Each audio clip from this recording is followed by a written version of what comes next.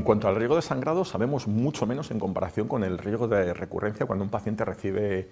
terapia anticoagulante por un evento tromboembólico venoso. Sí que es cierto que en los últimos años hemos ido aprendiendo a intentar identificar cuáles son los factores de riesgos asociados al sangrado. En este sentido, los grandes ensayos clínicos y también los grandes registros, como Riete o como Teseo, nos han dado unas ideas muy interesantes y nos han ofrecido unas variables clínicas que pueden ser de gran ayuda a la hora de identificar el riesgo de sangrado, como pueden ser el tipo de tumor, los tumores gastrointestinales o geniturinarios, o aquellos tumores con afectación primaria de mucosas o tumores primarios no operados. Claramente es una de las áreas de mejora en el conocimiento de la enfermedad tromboembólica venosa asociada al paciente con cáncer.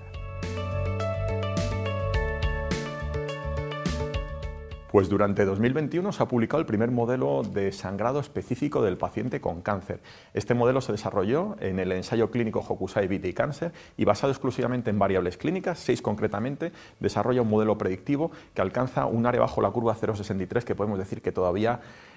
no es claramente suficiente. Este es un modelo que está desarrollado en una población hiperseleccionada, que es una población procedente de un ensayo clínico fase 3, y también podemos decir que está desarrollado sobre un número bastante reducido de eventos de sangrado que se encontraron en este ensayo clínico. Claramente es el primer modelo, creo que aporta, pero necesitamos la validación de este modelo antes de poderlo aplicar a la práctica clínica.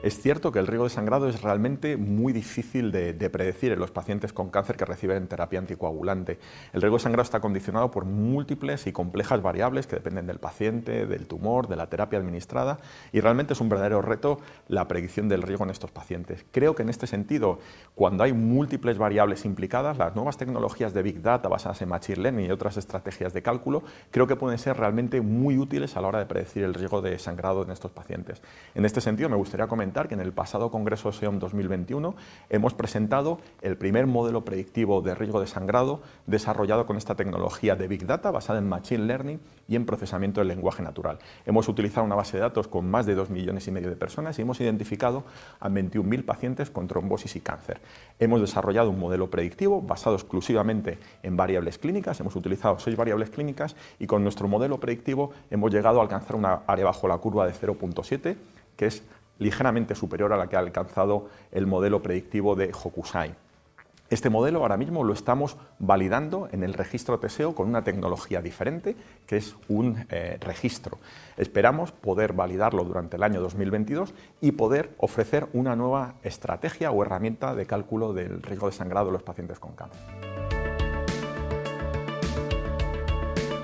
Tanto la recurrencia como el sangrado son dos endpoints que tienen prácticamente la misma relevancia en el paciente con cáncer. Claramente el mensaje que me gustaría enviar es que hay que individualizar este tipo de pacientes y que debemos valorar la relación riesgo-beneficio de forma periódica, no de forma puntual, sino de forma periódica a lo largo de toda la evolución del paciente con cáncer, que es una evolución muy dinámica y que puede llegar a ser muy heterogénea esa evolución.